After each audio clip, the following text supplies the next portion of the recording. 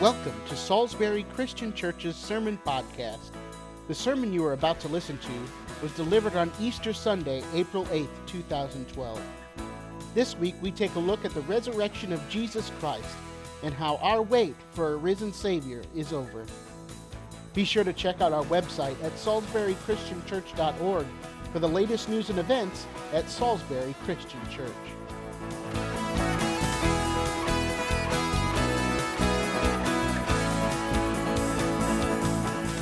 Have you ever waited for something? Waited for something exciting that you knew was coming? Maybe it was a letter or a package. How did it make you feel? Probably excited. You were probably anxious. You were wanting to have that object in your hands because you knew you would be excited. It makes waiting even worse when you know how long you have to wait. Now, Dad's always telling me that I should watch my money and make sure that I have enough money to live on my own. So I really don't like that he has to find out this way. But yesterday I bought a laptop.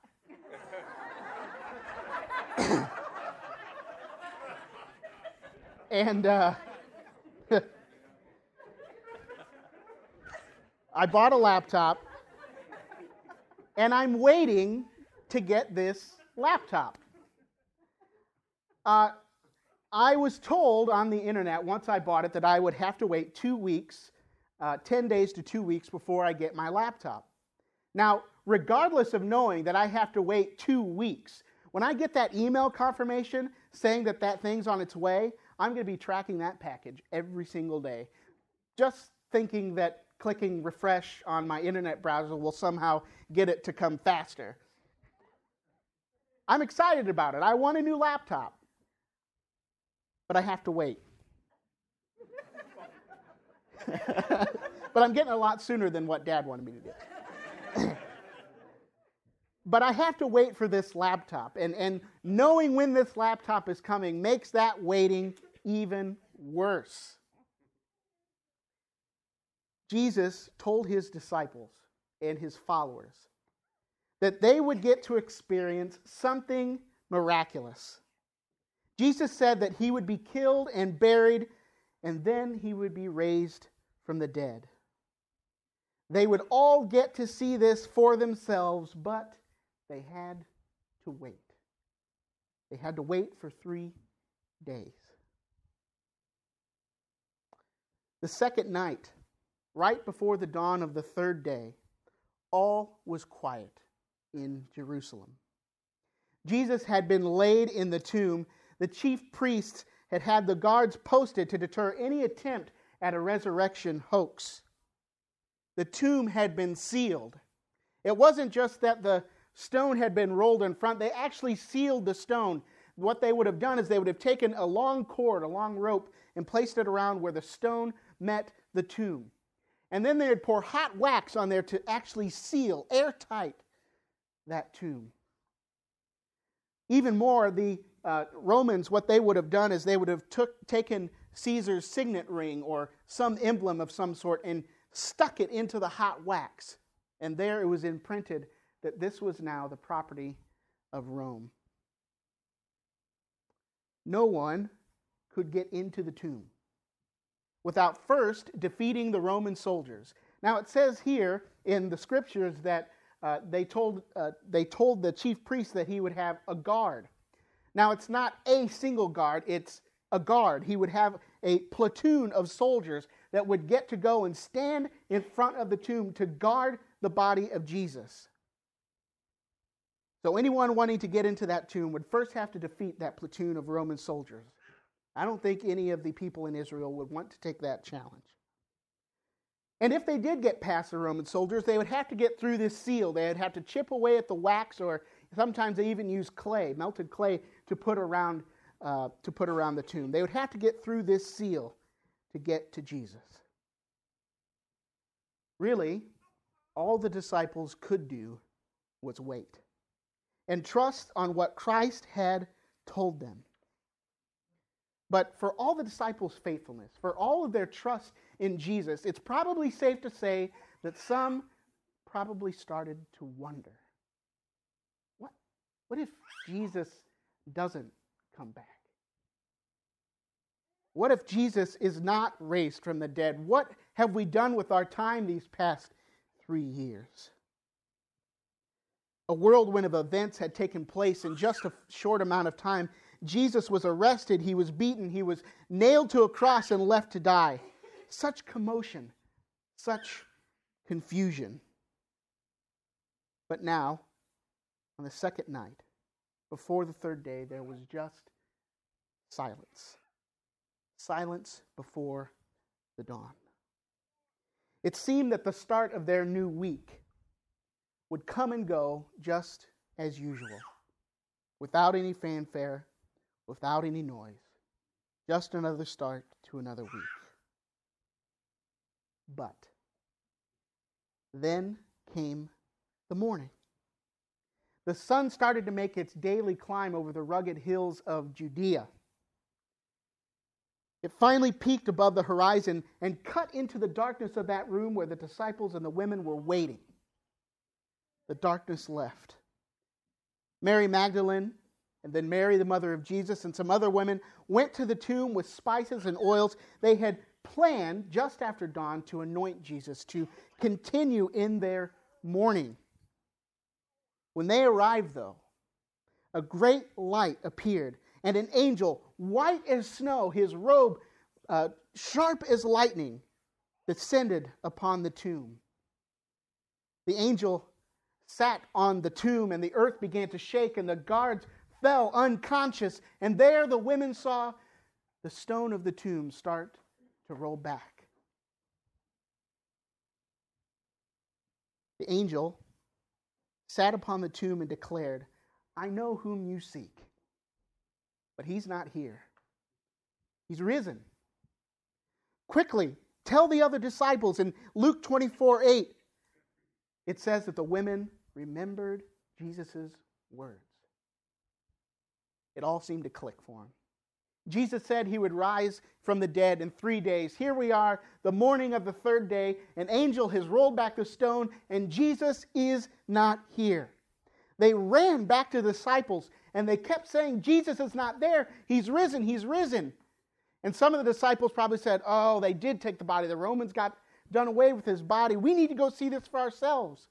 So, as Bob said this morning, Peter and John were literally racing to get to the tomb. And in John's account, I don't know if this is necessarily him trying to make himself look better, but it says, Peter and John ran to the tomb, but the other disciple, John, ran faster and got there first. Both of them looked in the tomb, and there were Jesus' burial garments. But Jesus wasn't there. Their wait was finally over. They had waited those 3 days, and even though some of them may have doubted, they were sure by now that Jesus had risen from the dead. They rushed back and shared with the others, and still others reported even seeing Jesus.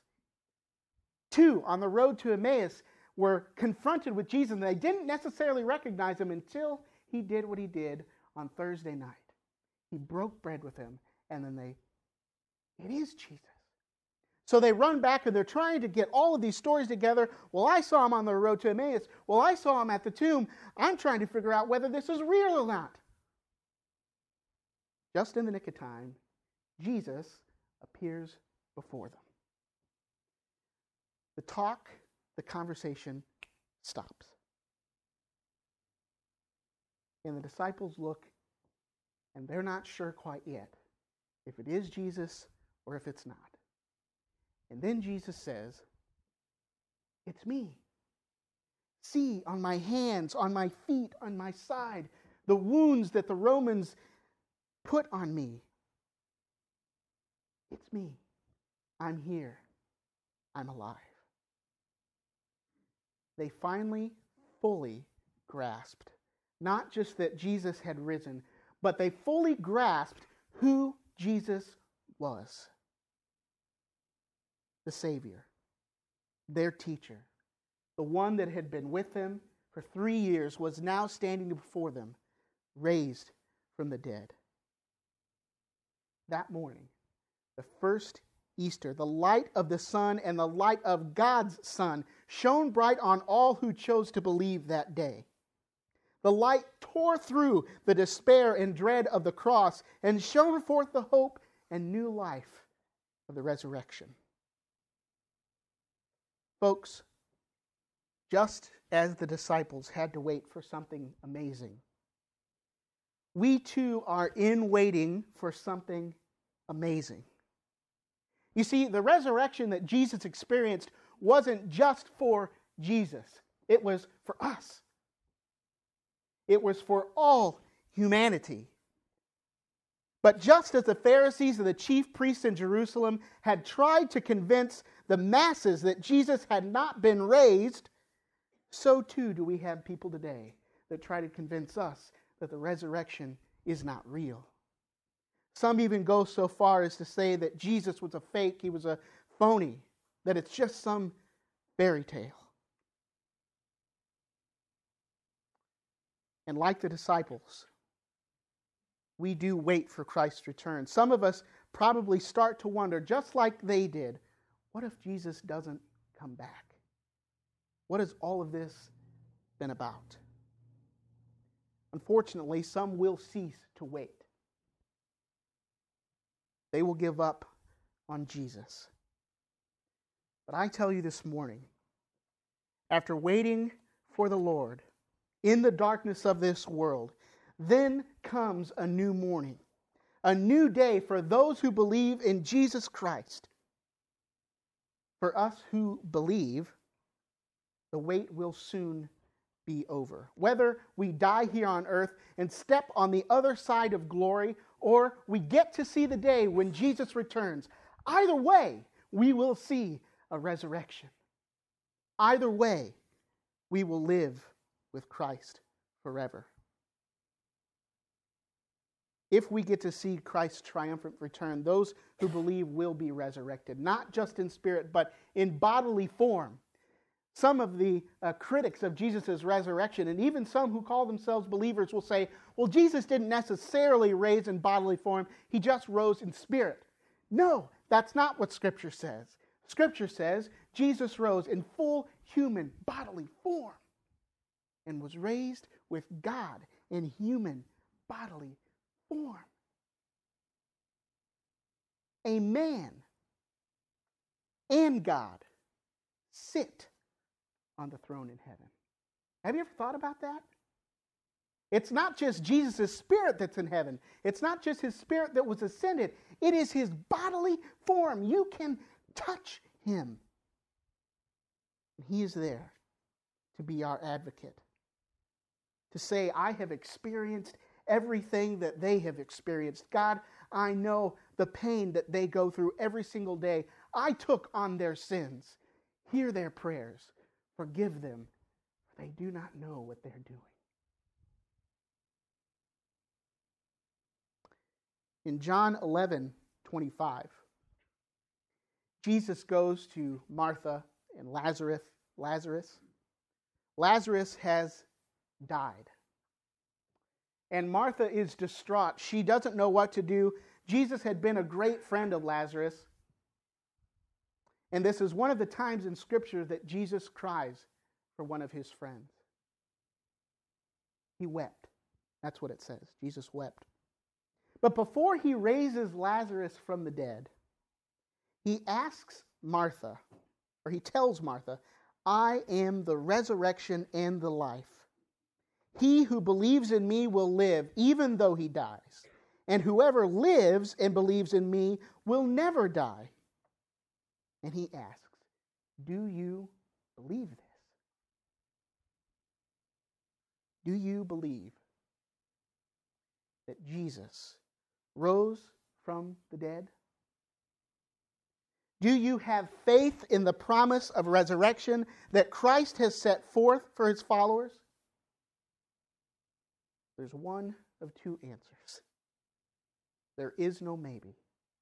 It is either yes or no. Jesus says, let your yeses be yes and your noes be noes. Don't say, well, he could have raised from the dead, but I'm going to go explore other options. I'm just going to have a backup plan. We don't need a backup plan. Jesus Christ rose from the dead. Do you believe it? Yes or no?